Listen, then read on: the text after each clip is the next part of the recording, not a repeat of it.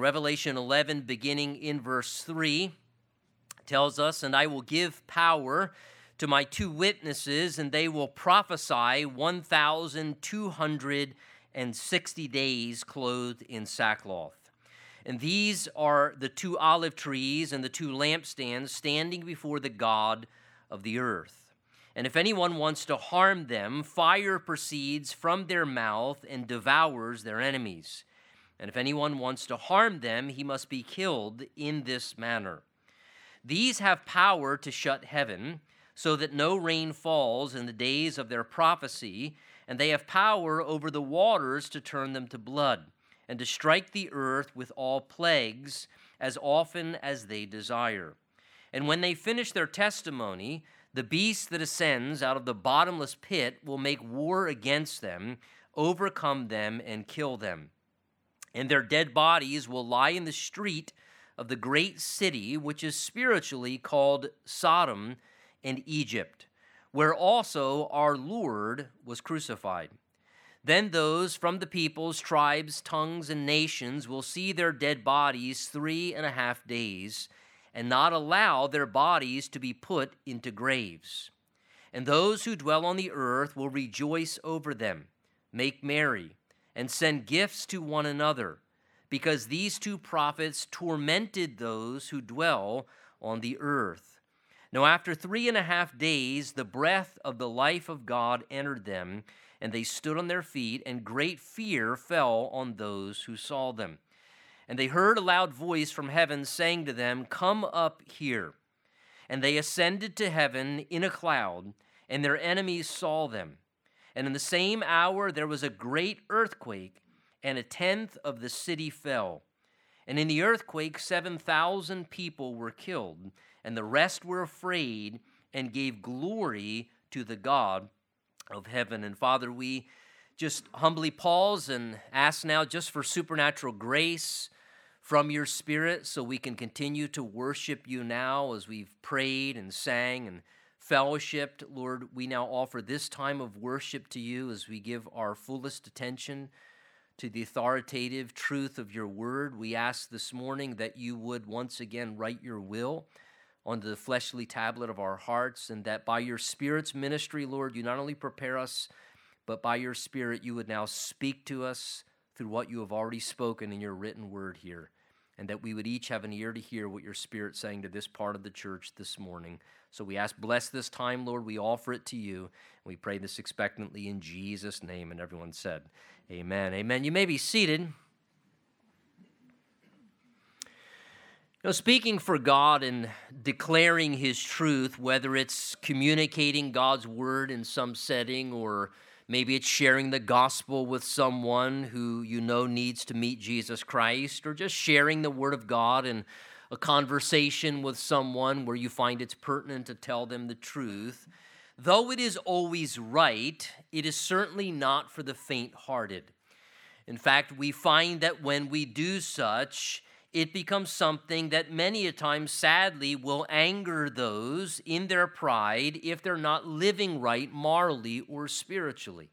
And if we are someone who needs acceptance or craves approval, then we are going to find it extremely difficult to communicate the truth of God's word on his behalf. In fact, at times, even when we speak for God, we may experience attacks against our lives that bring some degree of persecution or harm, or seek to stop us from speaking what we are. But look, because God loves people and he wants what is best for them, for their welfare, that they would be spared from destructive paths that we have all maybe at one time been on in our own lives, or people may be currently on in their lives, sinful, self-destructive behavior, God will continuously make efforts to speak to people again and again and again and again, even in their persistent rebellion.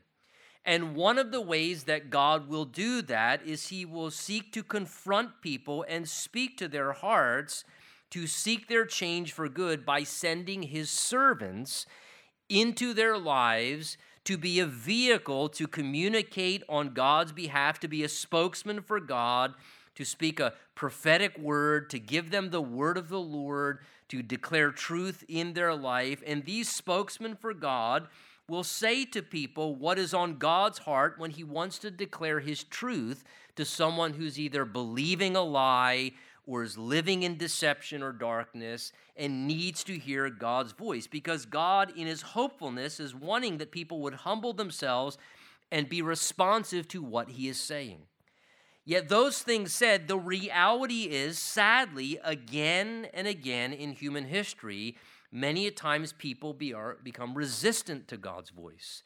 They get angered when God tries to speak to them. They dismiss God's voice. They even ignore God and refuse to listen to what he's saying.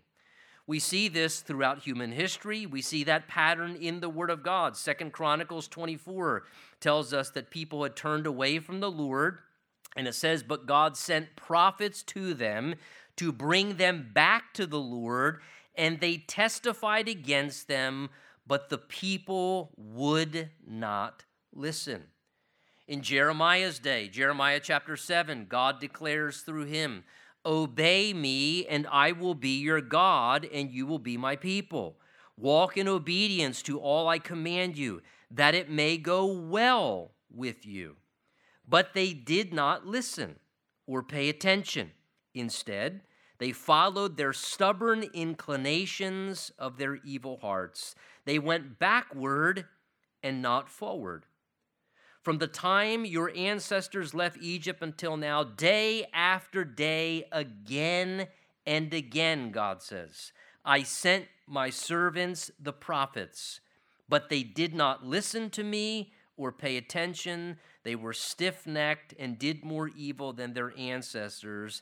This nation has not obeyed the Lord, and its God or responded to his correction. Sadly, we see this pattern throughout human history with Israel and with all of humanity. And once again, in this coming 7-year period of tribulation that we've been looking at here in the book of Revelation of late, as God is forced in that coming time period to judge righteously humanity for their rebellion against God, for their rejection of the truth and his offer of salvation through his Son, Jesus Christ as Savior. Even in the midst of those coming horrible times, once again, God will be pleading with and making efforts, even in the midst of his judgment upon mankind, trying to communicate to their hearts to spare those who are still perhaps willing to listen. And we see God doing this in various ways. And once again, here in our text this morning, God is doing it again. This time we see God authorize these 2 witnesses to send them forth to prophesy his word to the people. Yet tragically, once again, we see, though they reached some people, that many were angered by their statements, many were offended by their speaking of the word of God, and do all they can to harm them and even stop and remove their voices from saying what things that they were. Look with me in our verse 3 as our text opens. It tells us that God, it says, I will give power to my 2 witnesses, and they will prophesy 1,260 days clothed in sackcloth. So as an endeavor, as I said, once again, to speak to humanity, to reach people in their rebellion and their rejection, God will authorize these 2 men to bear witness to his truth for a set period of time. And it's very evident here. There's a duration, a set period specified during the 7-year period of tribulation that God will authorize and assign these 2 witnesses to speak on his behalf. The duration of their ministry is told us there in verse 3. Look at it. It says that they will prophesy 1,260 days. Now, again, in that day, when they used a 30-day calendar, this was much more typical. Adding that out, a 30-day calendar equates to 42 months, or clearly 3.5 years, which indicates for exactly one half of this 7-year period of tribulation that God will be judging the earth, these two witnesses will be speaking with God's authorization. Now, considering the factors, and I'm not going to go into it, you're free to disagree. At the end of the day, I don't think it's that critical. It seems most likely that they will be communicating during the first 3.5 years of the 7-year period of tribulation. One of the evident things to me is that even after they die, it tells us for 3 days their bodies still lay in the streets, and then more events seem to happen afterwards. So it seems that it's very likely that it was in the first 3.5 years that they actually were ministering. Now, these two men are assigned their ministry, and they're not only authorized, but it seems they're supernaturally empowered by God to be able to go forth with supernatural power to fulfill their ministry God sends them to. It tells us here in verse 3 that they will be referred to as his witnesses. And again, a witness is someone, just like in any court of law, a witness is someone who bears verbal testimony to the truth, whether it's someone who witnessed an accident, so they're giving testimony to validate the facts. There's someone who is verifying this is what happened. And so there's someone who dispels wrong ideas. There's someone who validates the truth and dispels any wrong belief about something. They're communicating the truth to validate what's right. And it tells us these two witnesses will be prophesying for this 3.5-year period. Now, when the Bible speaks of prophesying, it's referring to speaking what God once spoken, basically declaring God's word. When someone is prophesying, they are functioning as a human instrument, a conduit whereby God speaks through them, but it's God who is the one speaking, and their voice, their body, is just the instrument whereby God is saying what he once declared.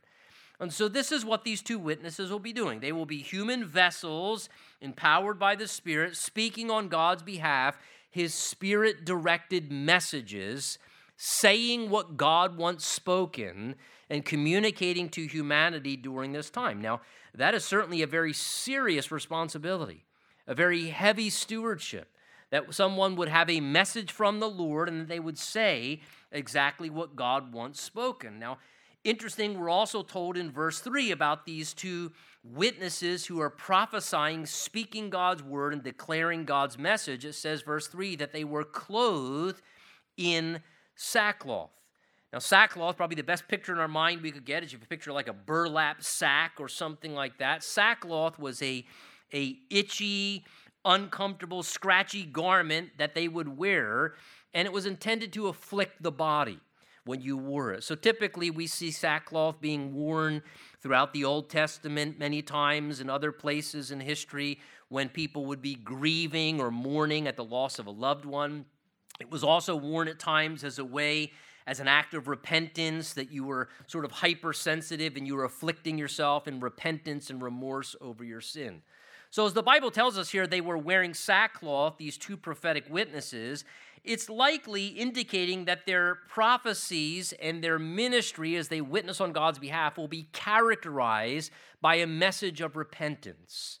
That what they're seeking to do is, as God's empowering them and speaking through them, is to express to humanity God's remorse or God's grief over their dark ways and their sinful activities, and that what humanity has been doing and is doing at that time still was a grief to God, that it was filthy and it was displeasing to God, and they're calling humanity to wake up and to repent, to turn from their wrong deeds, to recognize the last window of opportunity before it's too late to respond to Jesus Christ. And clearly they're calling attention to people's wrong behaviors and their sinful practices, because it's very evident in the language of what we read together at the front of our study that humanity is not enjoying what they're saying to them. It goes on to tell us that literally people felt tormented by their messages.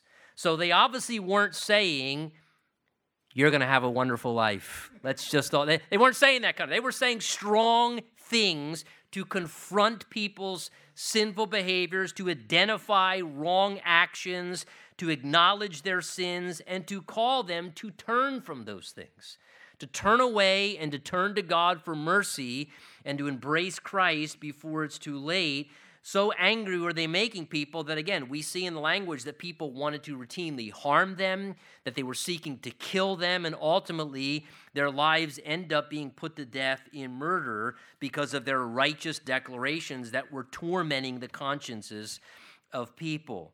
Well, verse 4 goes on to tell us of these two witnesses that these are the two olive trees and the two lampstands standing before the God of the earth. So as John's describing their ministry in kind of a picturesque way, it seems here that he kind of is alluding to Zechariah chapter 4. Remember, Zechariah in chapter 4 was sharing a vision there to encourage a man named Zerubbabel, who was a workman for the Lord.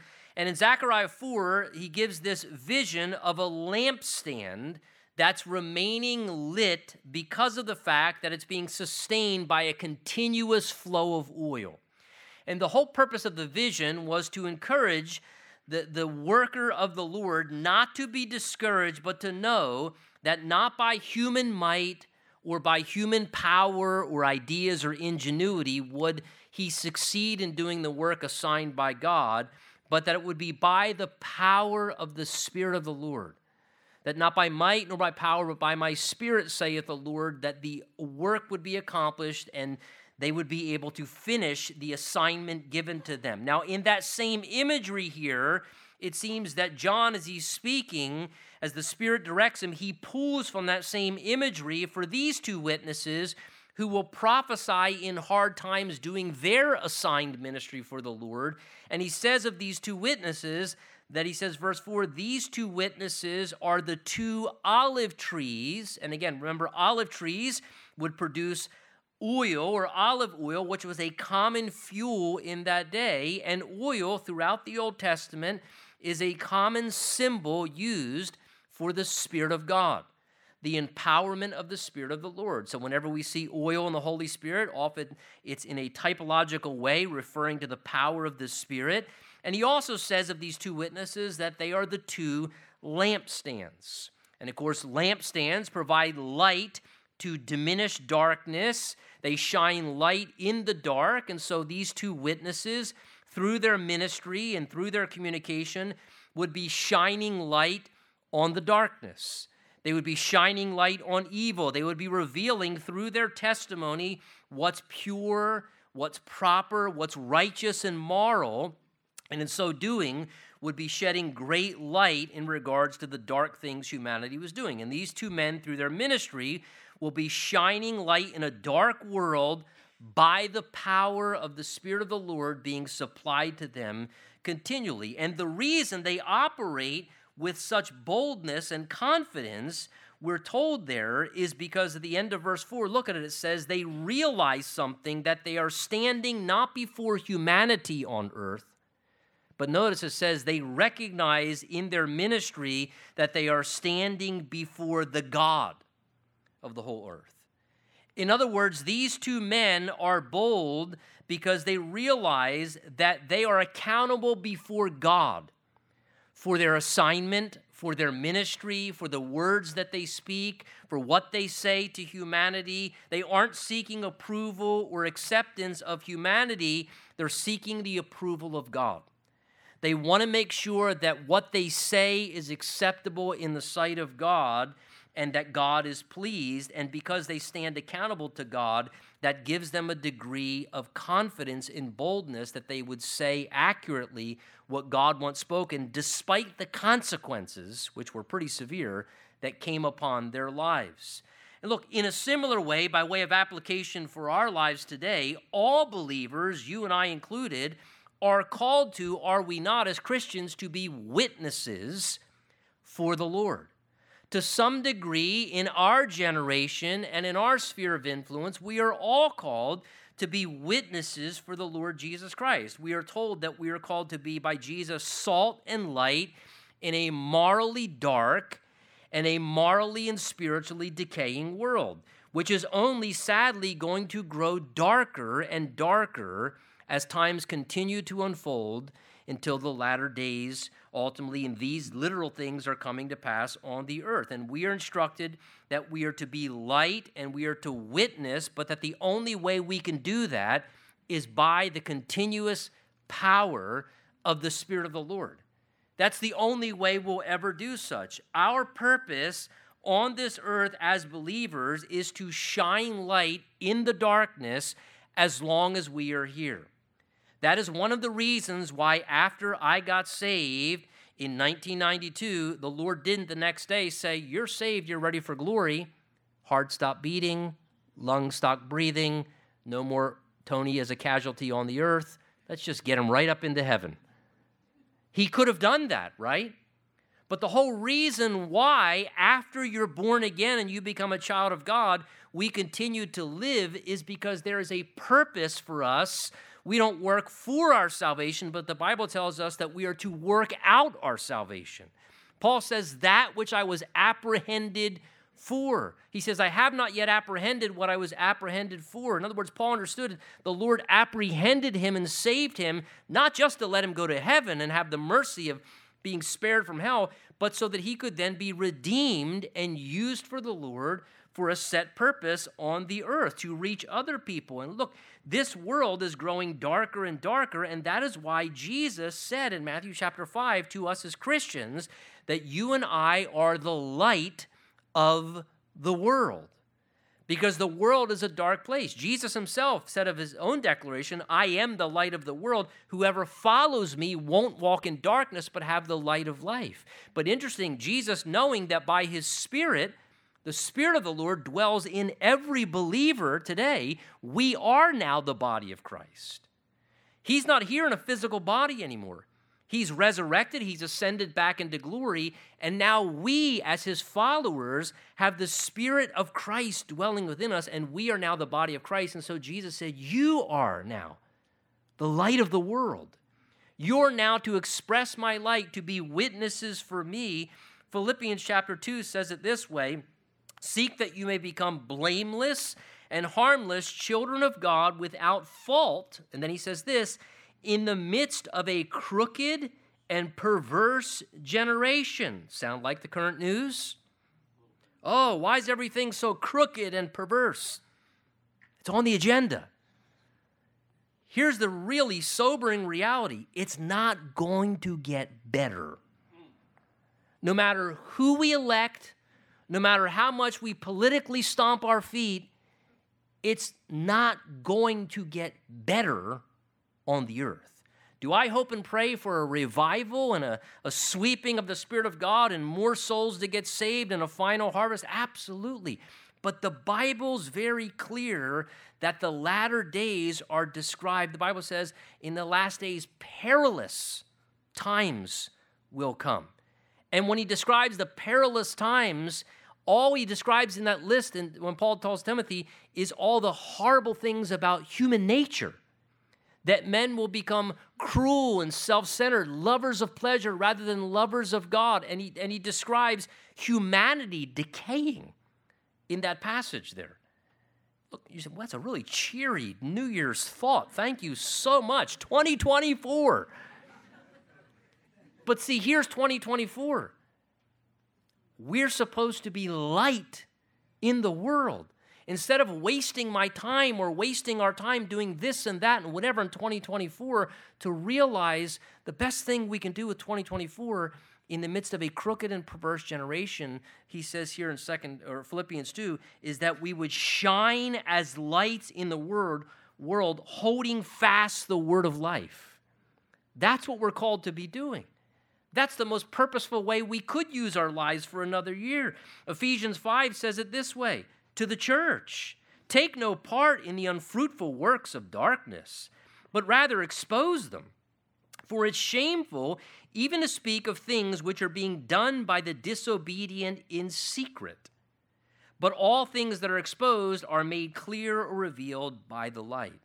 So as believers, we're called to let our light shine, to live righteously in the midst of unrighteous people around us, to seek to let our life reflect something different, to shine the light on dark things. In the same way, people are not opposed in any way to being very bold and very forthright about what is filthy and perverse and destructive and disgusting. We should not be shy about what is righteous and good and pure and wholesome and represent what would help people's lives when other people are going to blow the trumpet on things that are destroying people's lives. And so we're called to be the light in this dark world, to show what is right and what is moral and biblical and what is going to be helpful to people. And that cannot be done, as I said, by human effort alone. Just like these two witnesses were authorized and empowered, just like in Zechariah's vision, there was the oil from the lampstand that was empowering them. This can't be done in human effort. We need the oil and the power of the Holy Spirit to be witnesses as well. Again, Jesus alluded to this in Luke 24 when he said that repentance and remission of sins should be preached in Jesus' name to all nations, and you are witnesses of these things. And then he said, behold, I send the promise of my Father upon you, but tarry or wait in the city of Jerusalem until you are endued with power from on high.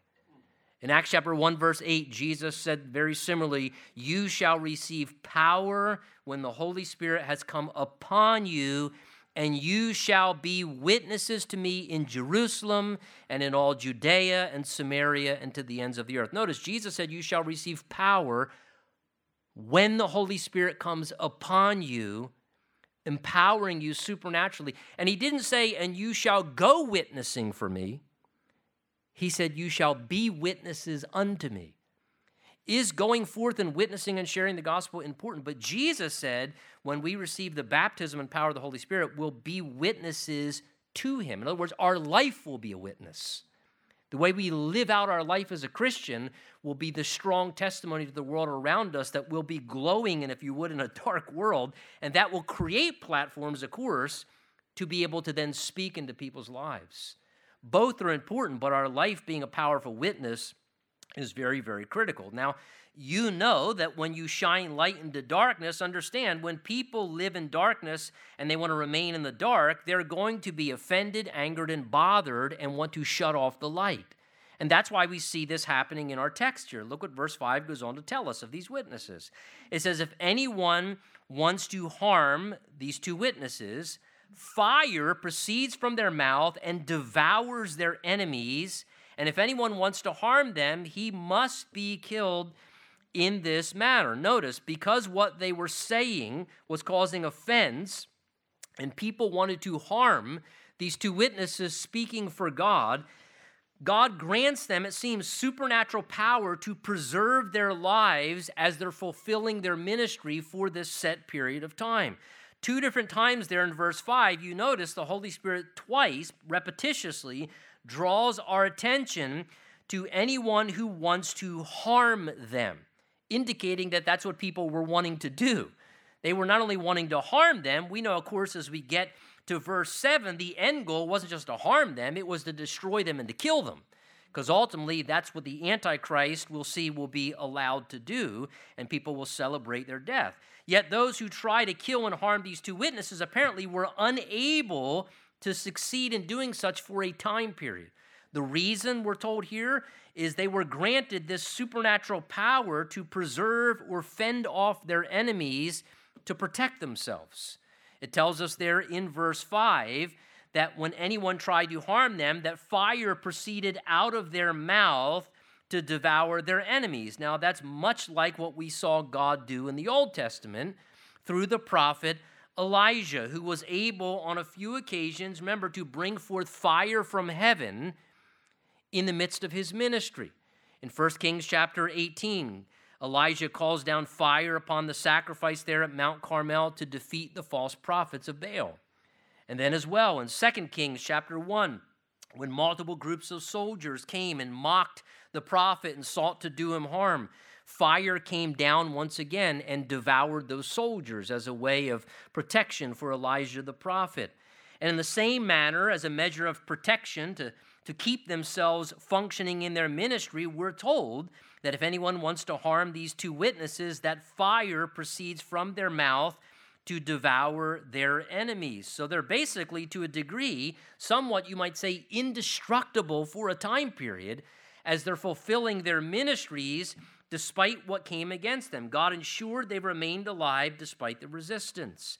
Verse 6 says that these two witnesses also have power to shut heaven so that no rain falls in the days of their prophecy. Again, that unique power exercised is also very characteristic of the prophet Elijah in the Old Testament. In 1 Kings chapter 17, Elijah, trusting God's word, both prayed, we know from James chapter 5, as well as proclaimed that there would be no rain on the land for a period of time, and God brought about a shutting off of the rain for a season. In the same way, these two men, it says, have power to shut heaven so that no rain falls in the days of their prophecy.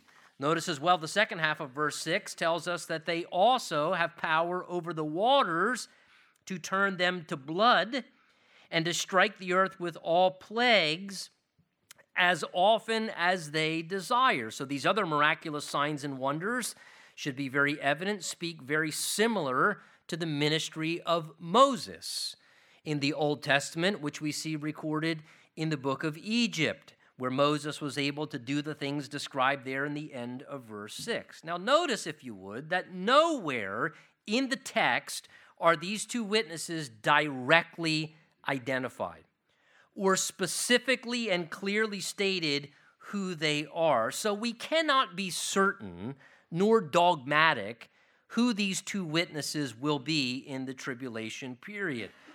Given the strong similarities in the miracles they perform, like Elijah and Moses, some believe it's possible these two witnesses will actually be Moses and Elijah, a representation of the law and the prophets, having returned to earth to finish out part of their ministry as a representation of the law and the prophets and God's testimony to mankind. It is interesting, remember, Elijah never physically died. He was uniquely taken off the earth, caught up, remember, in the whirlwind into heaven. And Malachi 4 does say that before the coming of the Lord, Elijah will come. We also know as well, no one knows the exact location of Moses' body and where he was buried. Jude tells us that the angels dispute with the devil over the body of Moses. Some believe it could be because his body had a future purpose, and that this is that future purpose when he will be on the earth ministering with Elijah as one of the two witnesses. Moses and Elijah, remember, they also show up together at Jesus' transfiguration. So we know these two apparently do things together once in a while. Now, that being said, others think that this is Elijah and Enoch. And those who believe that believe because Enoch, remember, was that other unique individual in the book of Genesis who it says he walked with God and then he was no more. It seems in a way that he was kind of just caught up into glory as well and spared the death process. So some think, okay, it's Elijah and Enoch because both of those men never died physically, so they need to finish their life, experience physical death before they actually kind of culminate the end of their process. Now, I would say to that, keep in mind as well, that someday millions of Christians are going to be caught up to meet the Lord in the air in the rapture and are going to get to escape the physical death process. So to say automatically, well, it has to be Elijah and Enoch because they both have to physically go through death, there's a little bit of a quandary with that too. The bottom line here, folks, is this. This could be any two men empowered by God serving in similar patterns and power like the ministry of Elijah and Moses. The bottom line is God doesn't name them. God leaves them unidentified. So anything we would do is just speculation in the whole process. Like many a times in ministry, perhaps God wants the focus to be on his power and not the human instrument.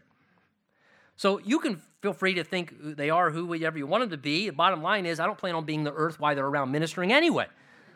So when they get up to heaven, we can find out who they are. We'll be there waiting and ask them how it was when they witnessed for 3.5 years.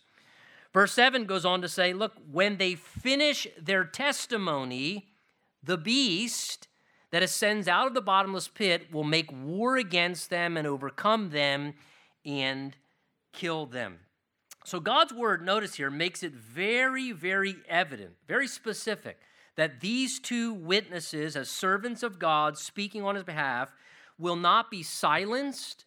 They will not be stopped, and they cannot be killed until they've completed their God-ordained purpose to fulfill their ministry assigned to them. God's supernatural preservation was upon their lives until they finished God's assignment for their life as servants of the Lord. While God still had more ministry work for them to complete and certain things for them to do, God makes it very evident here, no power of the devil, no power of any evil on mankind on this earth can cut short their God-intended lifespan to fulfill the set purpose of why they were called to minister. No one and nothing could end their personal testimony that they were to live out for Jesus. As they had things that were still to be done through their lives, no harm could bring an end to their life and to its assignment until God did everything through their life that he intended to complete as a servant of the Lord. It tells us there in verse 7, I have it circled, when they finish their testimony. When they finish. Only once they finish their testimony and fulfill their life's ministry, only then could they, it says, be overpowered and could they be killed. Their earthly life had then been perfectly fulfilled, the exact specified time. And look, folks, this is a truth that is applicable, again, to all of our lives as servants of the Lord today. Our life as a Christian has a set purpose as a follower of Jesus, to live out our Christian testimony. Again, we were not just saved for heaven and for glory alone. We were also apprehended into the Lord's army to be a good soldier for Jesus Christ on the spiritual battlefield, doing what the Lord's called us to do, bearing the armor of God, going through trials and tribulations, fulfilling our purpose, and our life has a set purpose as a follower of Jesus. It's why you've been given spiritual gifts. It's why you have a calling from the Lord on your life, and that calling of the Lord means that you have an assignment that the Lord has given to you to fulfill.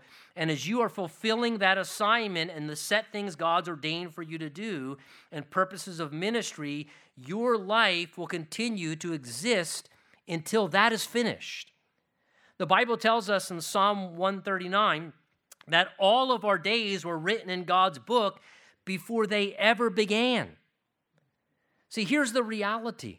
The reality is this: nobody knows how big or how long their book is. That's the part sometimes we're a little shocked by. We automatically anticipate everybody's book is this long. Some people's book may be this long. Some people's book may be only this long. The bottom line is all of our days were written in God's book before one of them ever came to be. God knows the days of that. We live life a page at a time. That's the challenging part, right? And we're, oh man, this page is horrible. That's okay, hang in there. You go to sleep tonight, you close your eyes, tomorrow you turn the page. God knows what's on the page tomorrow. Oh man, this season of my life, it really stinks. That's okay. Some books have bad chapters. The next chapter, a turn of events may come. And the good news is every book, if you're a follower of Jesus Christ, has a really great ending. The last chapters of the book of Revelation tells us the end of the book. It's a good ending for everybody in glory with the Lord. But the bottom line is, in the interim, Ephesians 2 says that God has foreordained good works for us to walk in as Christians. So we are walking out the good works that God's foreordained for us to do, just like these servants. And only once we've finished our personal Christian testimony and we have done every single good work that our Christian existence is intended to fulfill on this earth, only then can our earthly life come to its closure and will we then be transferred to heaven to receive our eternal reward. Paul says it this way in 2 Timothy 4, "For I am poured out as a drink offering unto God. The time of my departure has now come. I have fought the good fight. I have finished the race. I've kept the faith. Finally, there's laid up for me the crown of righteousness, which the Lord, the righteous judge, will give to me." See, our heart and our mindset should be to let nothing sway us. Paul says, let nothing move me until I finish my course. And Paul just wanted to finish well. And that's what we should want to do. God knows what the finish line is. We should just want to finish well, not knowing when that's going to be. Now, notice we're told in verse 7 here that when they had finished their testimony, they were indestructible prior to that time. But when they finished their testimony, then the beast that ascends out of the bottomless pit, now that's the first of over 30 times we're going to see that title used as a reference to the Antichrist, to this one world global ruler that will exist during the time of the tribulation period, who starts out, as we've talked about, by gaining his position by peaceful political deception to gain his position, but then he will become like a ferocious, demonically inspired beast that will devour humanity in his evil intentions, and any who resist his power and authority, or any who represent Christ. And it appears that he will be very clearly demonically guided, I believe to some degree, potentially even demonically possessed. It tells us that he ascends out of the bottomless pit. Something of the origin of the bottomless pit is inhabiting this beast, the Antichrist. We'll see more of him, particularly in chapter 13. But like Satan himself, he hates and seeks to rob, kill, and destroy anything that's of God. And that's why we see him here, overcoming and fighting and warring against and ultimately killing or murdering these two prophets at this point. Verse 8 then tells us, and their dead bodies will then lie in the street of the great city, which spiritually is called Sodom and Egypt, where also our Lord is crucified. Now keep in mind, particularly this may be a little bit more difficult for us to get the gravity of this. In those cultures, particularly hot Mideastern climates, and in many cultures of the world today, typically they would bury a body the same day someone would pass. One, it was for hygienic reasons and logistical reasons. So for bodies to lay dead in a street for 3 days was the epitome of utter disgrace to a person, to just leave a dead person's body there. And here, notice it says, as a way to disgrace them and disrespect them, these two witnesses, they leave their bodies laying there in the street, it says, for 3 days. Now, he describes the great city, verse 8, in which our Lord was also crucified. Now, that indicates to us that this was Jerusalem. Now, the sad thing is this city, Jerusalem, which was intended to be a holy city for God, intended to be light to the world, sadly at this time is very dark and corrupt, because notice it tells us, verse 8 of Jerusalem, that spiritually it is called at this time Sodom and Egypt. That was how God viewed the city of Jerusalem at that particular time period from a spiritual perspective, just like Sodom and just like Egypt, two Old Testament locations that were characterized, were they not, by things like severe rebellion to God, tremendous arrogance of mankind. They were marked, those communities of Sodom and Egypt, by things like brazen, immoral living, sexual perversion, barbaric cruelty and violence, tremendous idolatry, demonic activity. And here, this is God's assessment of the spiritual condition of the city at that time. Now, I look at this, and again, to me, it's very interesting to know that God makes spiritual assessments of cities, likely of nations, of people groups, which causes me then to wonder, what would God's spiritual assessment be of some of our cities in America? What would God's spiritual assessment be of our nation right now, that it would be like fill in the blank?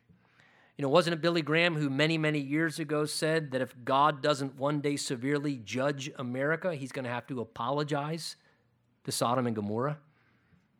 And he said that a long time ago. We have to wonder, what's God's assessment as he looks upon us? Here, God's assessment, he said, spiritually, it's like Sodom and Gomorrah down there. It's like Egypt at this time. Verse 9 goes on to then tell us, and then those from the peoples, tribes, tongues, and nations will see their dead bodies for 3.5 days and not allow their bodies to be put into graves. Notice, not allow their bodies to be put. They were refusing and not letting their bodies be buried at this time. Because humanity is so depraved, they forced and they wouldn't allow them to be buried for 3.5 days laying there. Now, in John's day, it would be impossible for people of tribes and nations and all over the world to see these men's bodies laying there for 3 days. Yet in this generation, it's incredibly easy for people of all nations who dwell on the earth to be able, from tribes and tongues and all nations, to see dead bodies laying in the street of a city for 3 days straight. Again, in our current generation, with modern technology of camera and TVs and satellites and Wi-Fi and the devices we have, everyone can live stream images on their devices, and we can see what's going on in real time anywhere on the earth. Again, God knew these things would come to pass. And so it says for 3 days, their bodies are laying there. And everyone's witnessing, everyone's watching. No doubt reporters are there, and people are live streaming what's going on. And as if the disgrace of not burying their bodies was not sufficient, verse 10 says, and all those who dwell on the earth will rejoice over them and make merry, have parties and celebrate, and send gifts to one another, because these two prophets tormented those who dwelt on the earth. So sadly, it's like a spontaneous international holiday erupts all over the globe when these two witnesses are murdered and their bodies lay there in the streets, celebrating their brutal murder, celebrating their disgrace of their bodies laying there. Humanity felt so tormented because of their dark and corrupt ways by their righteous message. So wicked and ungodly had people become that when these two witnesses are finally killed and their corpses lay there for 3.5 days in disgrace, as people are mocking and celebrating, people are so happy to be rid of them. Look what it says in verse 10. It says literally,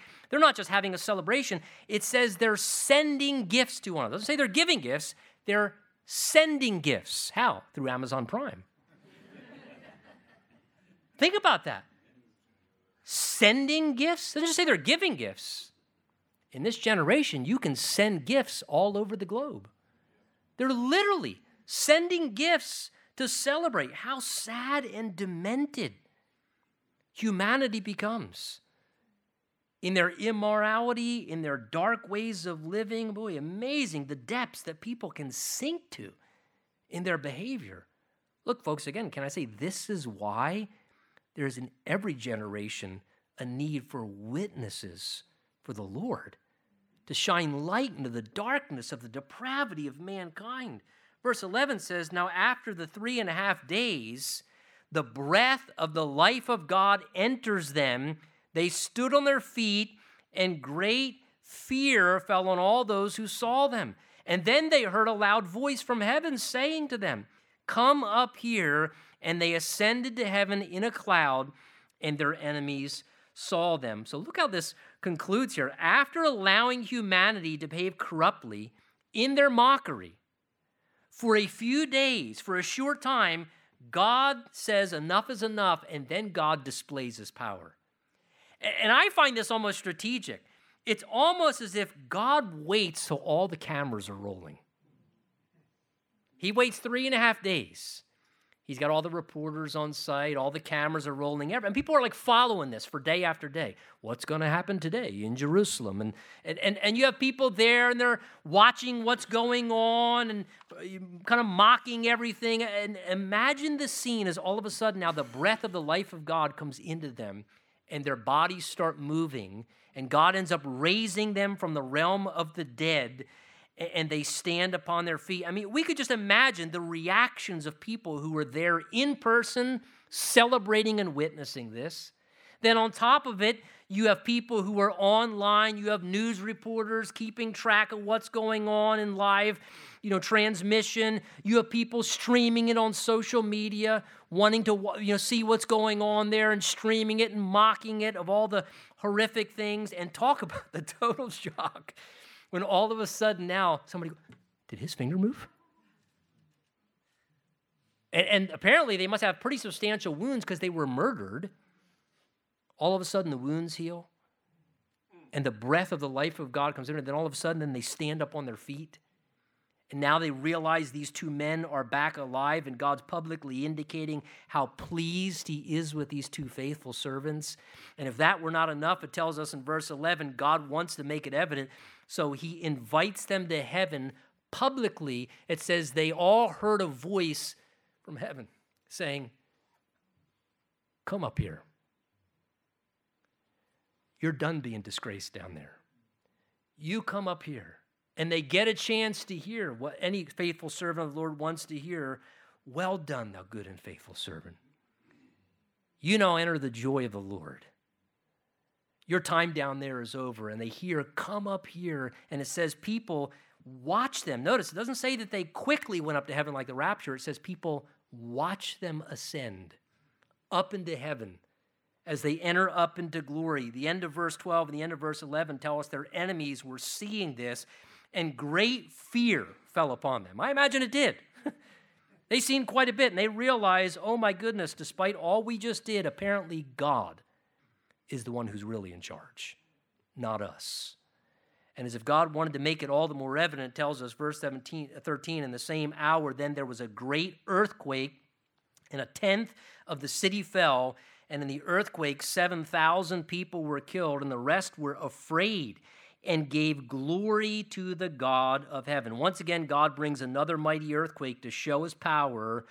And think about this, folks. Though God at any point, God could, in all of his almighty power, he could just destroy everything on the earth. And he could destroy every human being on the earth. But again, God, in his merciful restraint, it tells us only a partial amount of the city was destroyed, and only 7,000 people were killed in the earthquake. That was God's restraint. That was God's mercy. It was God's way, again, of shaking humanity to let them realize that he is the one who is the God of heaven and earth and the God of all glory. And having watched the two witnesses come back to life and slowly ascend into heaven, and then God shaking the earth in this powerful way, it tells us that they gave glory to the God of heaven, realizing, wow, God is real. And all of a sudden, eternal reality set in upon humanity in that moment of eternal destination. Interesting, they call him the God of heaven, because they realize all of a sudden the reality of the torment of hell and the glories of heaven, and eternal realities got real crystal clear again in that moment. Look, as we head into another new year, by way of encouragement, let me just say, may God help us to focus a little more on eternal realities. Eternal realities, because that's what matters most. That's what ends up making life purposeful for the Christian. That should direct what we do and what we sacrifice for and what we dedicate ourselves to foremost. And let me leave you with this thought. Even as God made spiritual assessments of Jerusalem, I can't help but to wonder, what is God's spiritual assessment of our church? What's God's spiritual assessment of my life, of your life? That should matter to us. God, what's your assessment of me spiritually? That we would care about spiritual things foremost. Let's stand again.